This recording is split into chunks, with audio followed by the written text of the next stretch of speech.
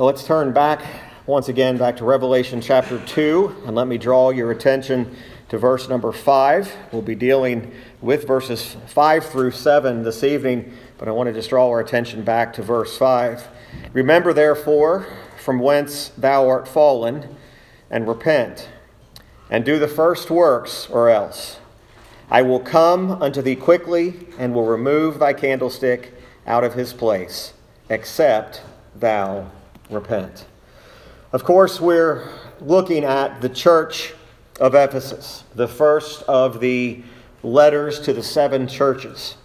And we spent an extensive amount of time last Wednesday evening looking at the introductory remarks to this church, the reminders of the 7 stars and the 7 golden candlesticks, how that the Lord Jesus himself walks among his churches, which is indeed a comforting thought to know that the Lord is amongst and is in the midst. And we began with really what was a commendation. The church at Ephesus was being commended for their works, being commended for their labor. They were being commended for patience, how that they were not even allowing that which was evil to remain, that they were very diligent in removing that which was evil by trying even those who came posing as apostles, posing as disciples. They said, you have not tolerated that. You have tried them. You have tested them. You found them to be liars. And everything seems to be going well. This sounds like a church we would all want to be a part of. There's this certainly zealousness about it. There's diligence. Even being patient for the Lord's name's sake. You've labored, you've not fainted. Of course, you know the church was under great persecution even at this time. And he says, you've not fainted. It sounds like a wonderful church report. But then we saw that word, nevertheless. And we are drawn to the attention that Christ himself gives a charge to the church. And it is a rebuke. There is no question about it. This is a rebuke, and there is reproof that is in this. We can try to look at this many different ways, but it is a rebuke. It is a reproof of something that is lacking. Nevertheless, I have somewhat against thee, because thou hast left thy first love. Nevertheless is really the pivoting word. It is the word in which now we see what he's getting ready to charge them with, if you will. Those that had so much good in them, so many good reports, so many things that could be commended. And he said, yet there's something. There's something that's wrong. There's something that's amiss. And remember, the Lord would not call anything amiss unless it was. He never is wrong in his judgment or his assessment. Unlike you and I, who can judge a matter wrongly, and we sadly do that quite often. We take a first glance at something and we make an assessment and we say something's wrong and we know what it is, only to find out later we judge too quickly. Jesus is never wrong in his judgment. He's never wrong in his assessment. So there's nowhere that we can say, oh, maybe he got it wrong. It reminds me of the passages in the Old Testament book of Malachi when the Lord is bringing an accusation through the prophet Malachi, and he says that you have robbed me in tithes and offerings, and one of the things they say is, how have we done that? We haven't been guilty of this, almost as if God is judging wrongly. You're judging amiss. Well, he's not wrong here. He certainly has an accusation against them. And he, of course, is an impartial judge.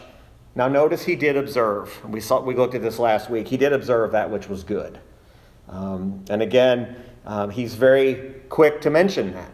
John says through the writing, he says he's mentioned these good things.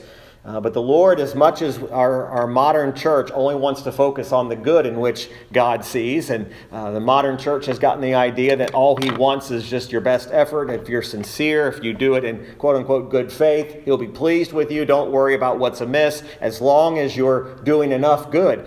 And that's not what we're learning from this passage at all. We're certainly learning that we could do many good things, and yet he says all these good things, but here's this thing that is wrong. I have somewhat against thee. The sin that Christ, as we saw last week, is charging the church with was their decline in their holy love and zeal. Not an emotional love for Christ, but a holy love, a zealous love. Now, they were zealous to do good works, and they were zealous to do those things, but he says, you have declined in your love. You have left your first love. Now, he's not telling them that you have forsaken him, but your degree, your fervency has declined. You are not where you once were. We are all different than what we once were. Not only in the spiritual realm, we were in the spiritual realm, we were all sinners, of course, without hope, without salvation, without conversion, and then we were changed by the Spirit, we were converted, regenerated, we've added to the family of God. There certainly was a change there, but we change yearly, we change monthly, we change daily. We're not the people we were 15 years ago. We're different. And in those changes, some things decline. And of course, in this realm he's talking about here is there has been a decline in their love. I made mention of this last week. I believe that our first affections, our first love, when we first realize that Christ has saved us, I'd say we're more than just lukewarm, certainly. We are highly desirous of God's glory. We're highly desirous of God's word going forth. We think on the Lord. We pray to the Lord. We're continually meditating upon his great truths. Even God at times saw Israel, even Israel, who later would reject the Messiah. God saw moments in Israel's life where they followed him. When he said to go, they followed him, and there was love there. That same book of Malachi I was telling you about, as I was reading that and considering that today, he begins to use terms with Israel. You've dealt treacherously with me.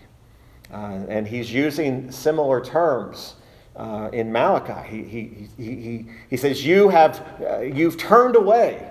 Now again, John did not have in mind here that this church had forsaken the Lord, but their degree of love was different. How do we keep our first love? This is not a 12-step program. There's no, if you do these 12 things, you will have this zeal for God. I'm not going to give you 12 points in a poem on how to rekindle your love for God. That's not where it's going to be. But we do have to take great care and diligence to our affections for the Lord. We have to be diligent about not letting those times slip where we begin to take our mind off the things of God, take our mind off of our love for Christ.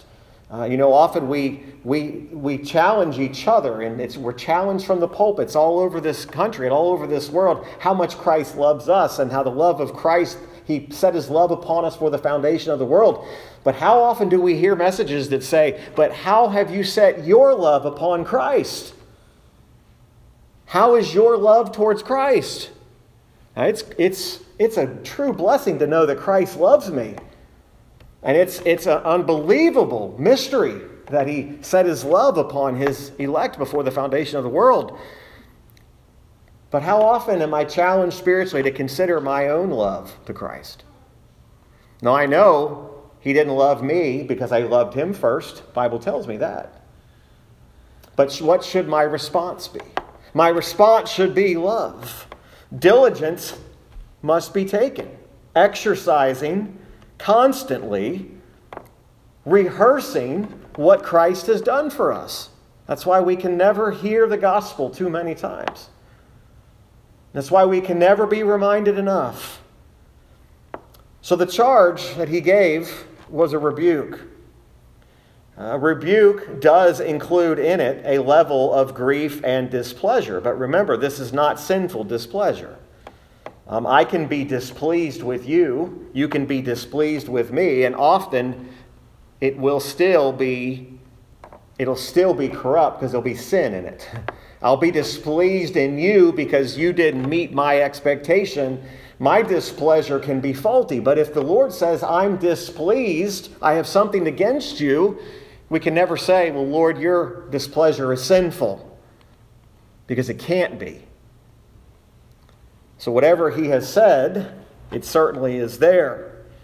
There is this emphasis throughout these 7 letters where this theme continues. And even as we get to the church at Laodicea, of course, he talks about the worst position to be in is in a position of lukewarm, where you're neither hot nor cold. You're just lukewarm. And we'll deal with that letter as we get to it. So this is not acceptable. He doesn't say, you're doing your best, stay the course, things will get better. No, he uses very strong language. Now, we don't think about this word being strong before we ever get to the word that's the strongest of the verse. The word is remember. Now, if I say the word repent, we all agree that's a strong admonition. That's a strong rebuke. That's a reproof. But do you realize that the word remember can be a rebuke and a reproof? Remember. Remember what? From whence thou art fallen. Remember here has the tone, the meaning of compare where you are now to where you once were. So the counsel that Christ gives to this church as a result of the charge is remember, therefore, whence thou hast fallen, and then here's the strongest of the words, and repent. So if he gives us a command to repent, then that means leaving your first love is what? It's sin. So how would we treat any other sin? If we were engaged in a sin of immorality of some sort in our life, and I trust that's not the case at this very moment, but if we were, and the command is to repent, why are we called to repent? Because it is an abomination to God. It is a violation. It is to miss the mark. It's transgression. So he would not use the word repent here if this was not a sin. So repent is the word that is used here. Remember and repent. So the reproof that he's giving to this church is to remember that those that have lost their first love must remember from where they have fallen. Compare where you once were to where you are now. What does that mean? Remembrance also includes a recollection. We recall certain things. Many times when sin has invaded their life, we realize and we begin to understand that there is a lack of peace in our life that was not there. We remember times in our life when we felt the peace of God. We felt our peace with God. And there was a time when we felt spiritually strong. And even our purity seemed to be at the very forefront of our mind. We're thinking about that which is pure. We're thinking about our holiness. We're thinking about that. Well, when sin gets in, our peace is disrupted. See, sin will disrupt your peace. There are people who are in states right now where they are not peaceful, and it's because there is unrepented sin that is causing that break in peace. Sin doesn't just affect peace, it affects us in every way. It affects even the strength that we have. It affects even finding our satisfaction in Christ alone. When you leave your first love, again, they were zealous about some things. They were zealous about their works, but they had lost some of that satisfaction that they had in him. Imagine and think about that first, and again, I'm not trying to play on our emotions tonight. I think most of you know me well enough that I wouldn't do that. But think about that first morning after the day that you knew Christ saved you. Think about the level of love that you felt towards your Savior for what he had done. Think about the humility that comes over you about how could he love a sinner like me? How could he love such a depraved wretch, a worm such as I? It's one of the fascinating things about John Newton. He would use that term, a worm. I mean, you can read about John Newton's life and you can realize that John Newton was not a very nice man and was involved in a lot of things that are just appalling. But when Christ saved him, he knew what he'd been saved from. Did John Newton live a perfect life after his conversion? No, none of us do. But the idea here is that we have to recall how much more and how much better it was when we were zealous and had this fervent love for Christ. You realize that when your love for the Lord cools, even your ability to deal with and handle afflictions lessens. So when you've left that first love, your ability to handle afflictions lessens. Suddenly now they do feel more overwhelming than they once did. Not that the affliction is not bad. Afflictions can be very challenging, but understand that how much more could we enjoy God's favor and understand God's providence going through those afflictions if our love for Christ is what it's supposed to be. Before we leave our first love, most of our desires and most of our hopes are heavenward, not earthly. It is getting more and more difficult to keep your minds on heavenly things. Because there are so many things now that are drawing our attention, and they're drawing our attention not just for a liking of them, they're drawing our attention so that we might love them. That's why in 1 John it says, love not the world. It is possible for that love to be displaced and to be busy about the things of God, to do the things of God, to be zealous about turning away evil, to do all these things, and yet not have fervent love for the Lord. It's what we often refer to as religious busyness.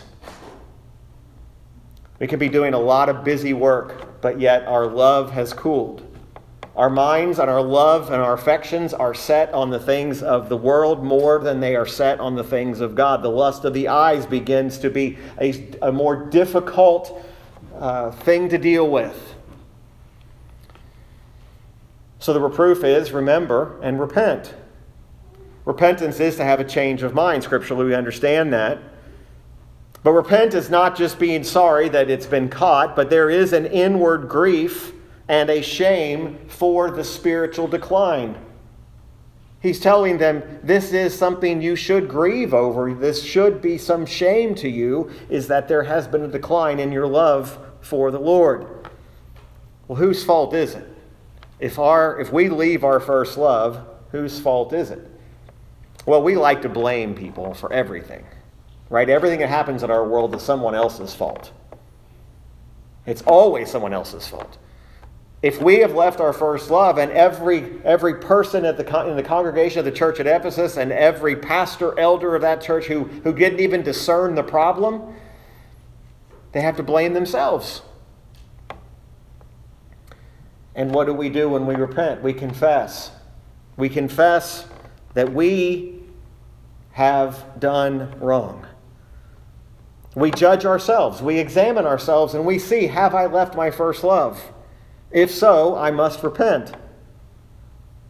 So you see, there's kind of this pattern, and I noticed this afternoon. There's this pattern, and I hope this will help us. It's not an intentional alliteration in this, but I started seeing this pattern. There's a pattern of ours, and they keep showing up. We see reproofs and we see rebukes. We see the word remember, the idea of recalling, comparing, and considering where you once were. The word repent. But then there's also the command to return. Repent and do the first works. That tells us that's a return back to the very first things. It's to go back to where you took the wrong step. I've heard it more than once over the years, the phrase, and you probably have heard it, but I've heard it more in the spiritual realm. I don't remember where I went wrong. I don't remember what step I took that led me onto the wrong path. I don't remember where I was. I don't remember what was happening. And yet, return back to the first works. It is to go back again, go step by step until you find the place where you went wrong. Where did you take the first wrong step? Oftentimes when we don't know where we are, we don't know how we got there, we often just try to find a new way. Right? That's what we do. If we get lost driving somewhere, we don't go back where we got lost. We just try to find the new way from where we already are. It's kind of a crude practical application, but that's how we function. He says, I want you to return. I want you to go back and step by step until you actually find the place where you made the wrong turn, where you took the wrong step. Now that takes some self-examination and it takes some prayer, even like David would pray in the Psalms. Show me if there's any wicked way. Show me where this is. The Spirit puts his finger on, this is where you took the wrong step. So what do? We return to the first works, or else. Now you just kind of take that, and if you look at it, it's or else I will. It's not or else, comma, it's or else I will come unto thee quickly. So they're told to return. Go back to, again, revive and recover that zeal again. That seriousness for God. That love that you once had for the Lord. Pray diligently about it. Think about when you first set out in the Christian life, in the Christian walk. That's the concept here. Now the church at Ephesus, of course, had been through a number of persecutions, had been through a number of things. The Lord still had words of commendation to give, but then there is this counsel that Christ gives that's a warning, again, here's another R, of a removal. He says, I will come unto thee quickly and will remove thy candlestick. Now we learned last week that the candlestick is a reference to those 7 churches. He said, I will remove that candlestick out of his place except thou repent. This is a response of seriousness that's not to be refused. The Lord's response is, it has the tone of, don't refuse this or else. I will come unto thee, and I will remove the candlestick out of its place. Listen, you cannot sin against God, and you and I cannot sin against God, and expect that God is not going to be displeased with that. Now, we're very good at justifying our sin, and we're justifying our rights and our actions. We often say, well, God understands, he's not going to be displeased with this. There is no reason or excuse given as to why this happened to the church of Ephesus. He doesn't say, look, I understand it. I know what's happening. He says, if you don't repent of this, if you don't take these steps, I am going to come. And he doesn't say, I might remove the candlestick. He said, I'm going to come and I'm removing that candlestick. See, we just think operating and functioning as a church, whether it displeases God or not, just means that church will always exist. There have been churches throughout history that they have been the direct, I believe this, and we can discuss and debate this, but I believe there are churches throughout history that the candlestick's been removed by God himself. Where he has removed that from even being a church. Now there may be a lot of circumstances to go around it, but to think that we can just displease God and God's not going to do anything about it, he's just going to overlook it. Remember, we've already seen that he calls this a sin. God doesn't overlook sin.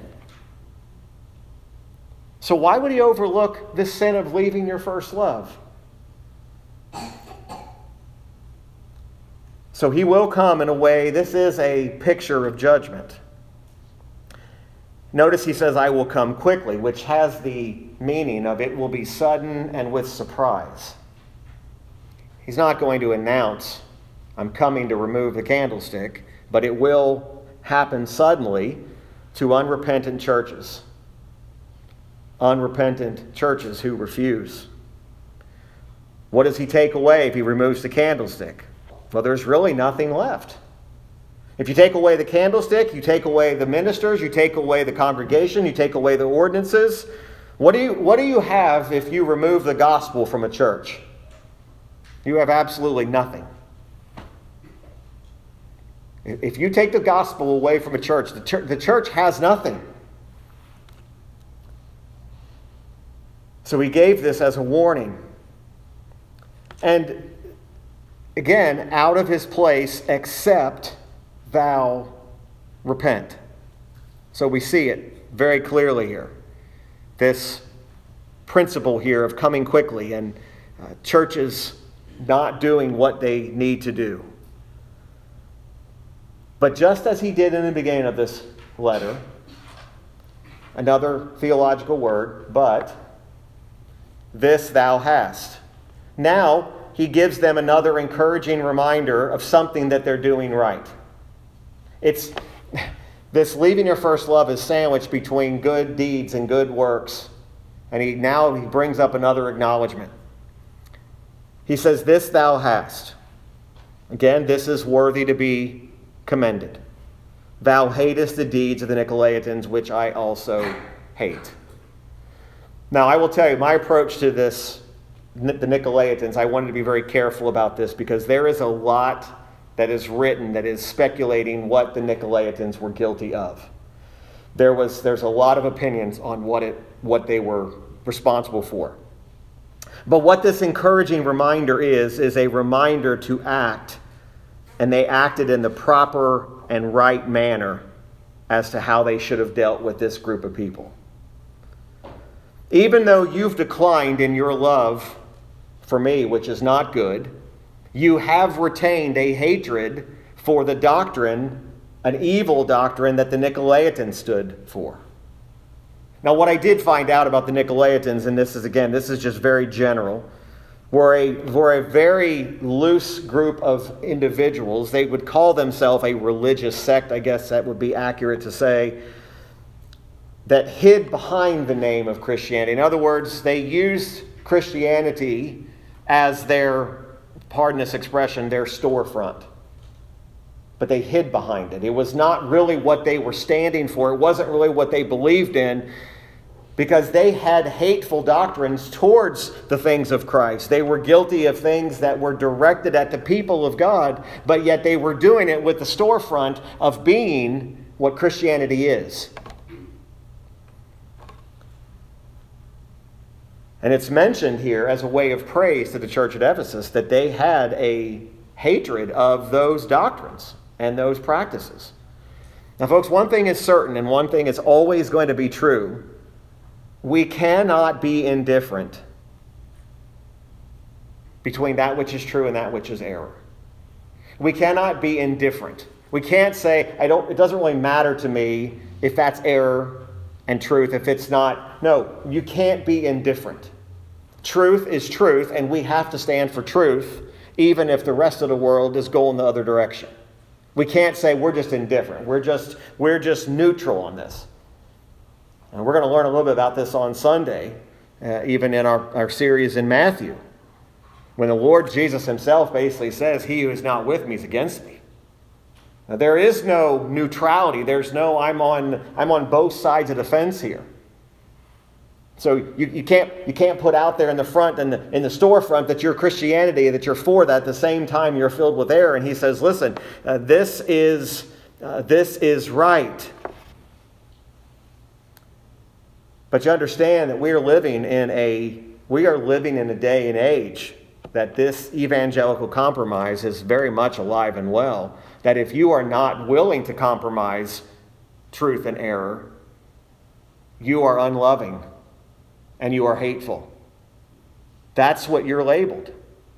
If you're a Bible believer tonight, and I trust that you are labeled by many, quote unquote, evangelical groups as being unloving, prejudiced, biased, and just downright hateful people. Because you will not compromise on this principle of truth and error. And the Lord is saying, you've taken a stand against the Nicolaitans, which hold this so loosely.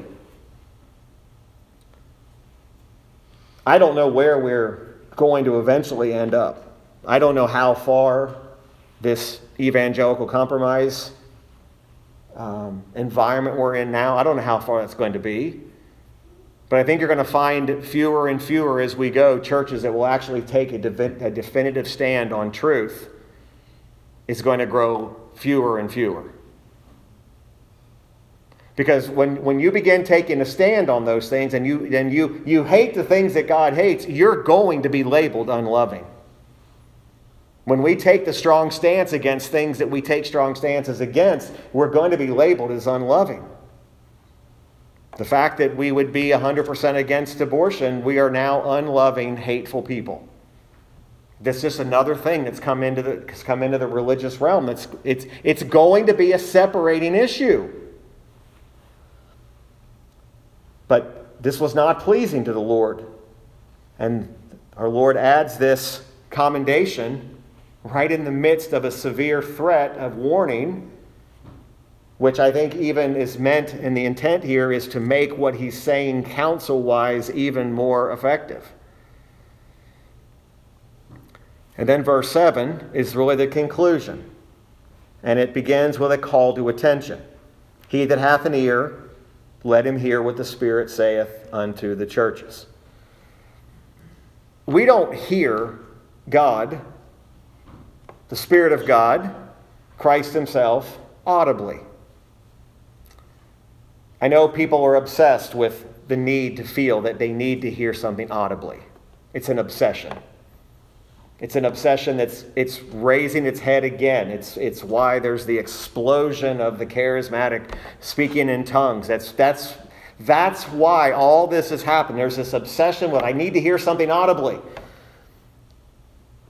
The call to hear is a call to read and understand what's written in the Scriptures, because we know that every word from Genesis to Revelation is penned under the inspiration of the Spirit of God. It is God's Word. I don't need any other thing to hear God. But what's written to one church, in these cases, in these 7 letters, isn't supposed to be so divided and set apart that we're not supposed to be called to attention on what's being said. Now remember the context. I understand these are 7 letters to 7 specific Asian churches. But we're not to just ignore them and say, well, that's for the church at Ephesus. That's at the church of Smyrna, Philadelphia, Laodicea. No, this is a call to attention to anyone who has an ear. You and I at this church, we have an ear. So we can't look at this and say, boy, I'm glad that this isn't for us. It concerns all churches in every place and in every age, and that which is to come. Leaving your first love displeases God. Hating what God hates. Being zealous for good works, being diligent, not bearing with false apostles, laboring. There's still this stinging accusation that if you leave your first love, if you don't repent of that, I will come quickly and I will remove that candlestick. There is nothing greater that we can do with what God has given us than to listen and hear what the Word of God says.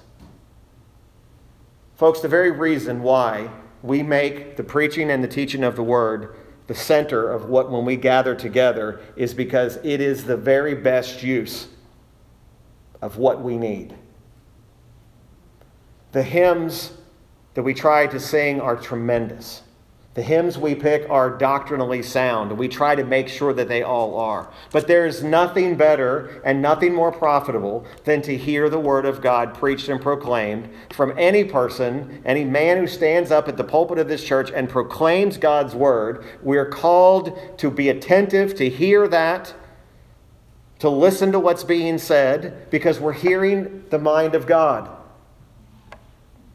Not my mind, not the other preacher's mind, not the mind of God. There will be many, we don't know what this is going to be in the end. There will be thousands who heard the call to attention by God who just ignored it. They just pushed it away.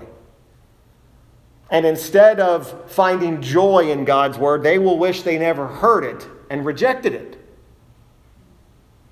It would be better to not hear it at all. Listen to what I'm saying. It would be better to not hear it at all than to hear it and reject it. Because what we are rejecting is the very thing in which God has set as the preeminent. Here is my word. Here is my mind. And in that he says, he who hath an ear, let him hear what the Spirit saith unto the churches. To him that overcometh will I give to eat of the tree of life, which is in the midst of the paradise of God. Now there's some references here that are going back to, all the way back to the garden. But there's really a promise of two things, a promise of great mercy and a promised reward. First, the promise of great mercy is to those who overcome. Folks, let me just tell you that if you're going to live a life that is centered on Christ and your love for Christ, you are going to be engaged in a relentless war against sin. Sin never relents. Sin never stops. It doesn't take a break. Your flesh does not stop striving with your spirit to try to convince you to leave your first love. If you've ever seen somebody who's relentless about something, if we understood sin, that's what sin is. It doesn't take a break. Even in those moments where you feel this peace of God and you feel like, wow, spiritually, I am on this mountaintop, I want you to know sin is still unrelenting.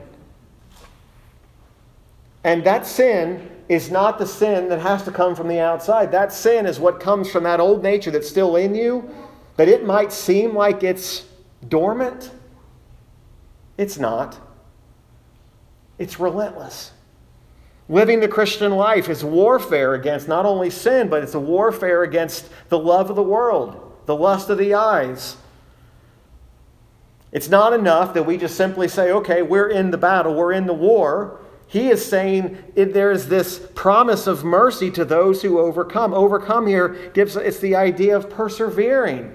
Now we understand the doctrine of the perseverance of the saints, and I'm not disputing that. We know that if you're in Christ, you will persevere till the end, but you understand that in this pursuit, we are never at one moment, at one single time, to yield to sin and say, okay, I'll just let you in for a little while.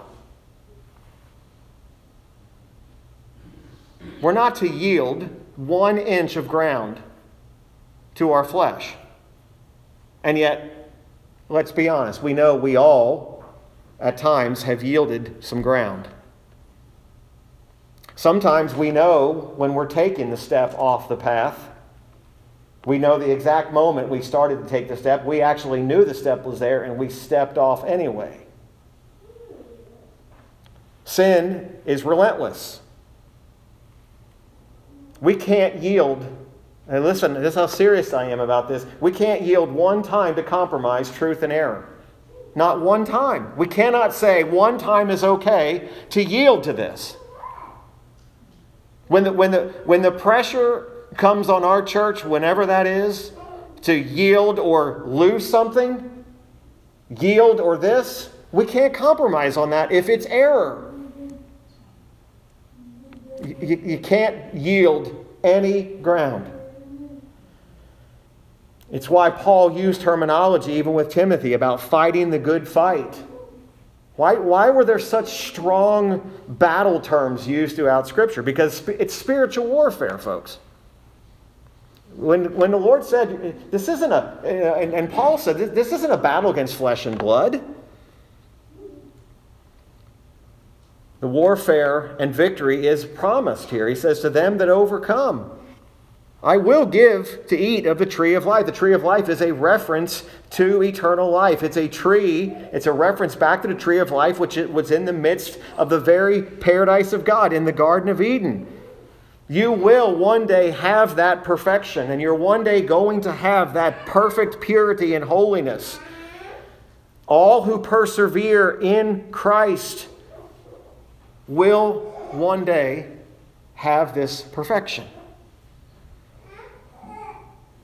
And it's not an earthly paradise. It's a heavenly paradise.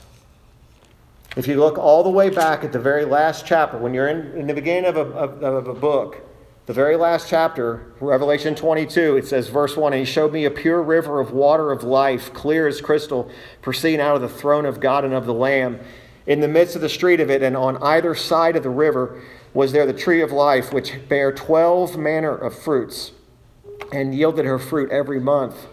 And the leaves of the tree were for the healing of the nations. And there shall be no more curse." There is no more sin.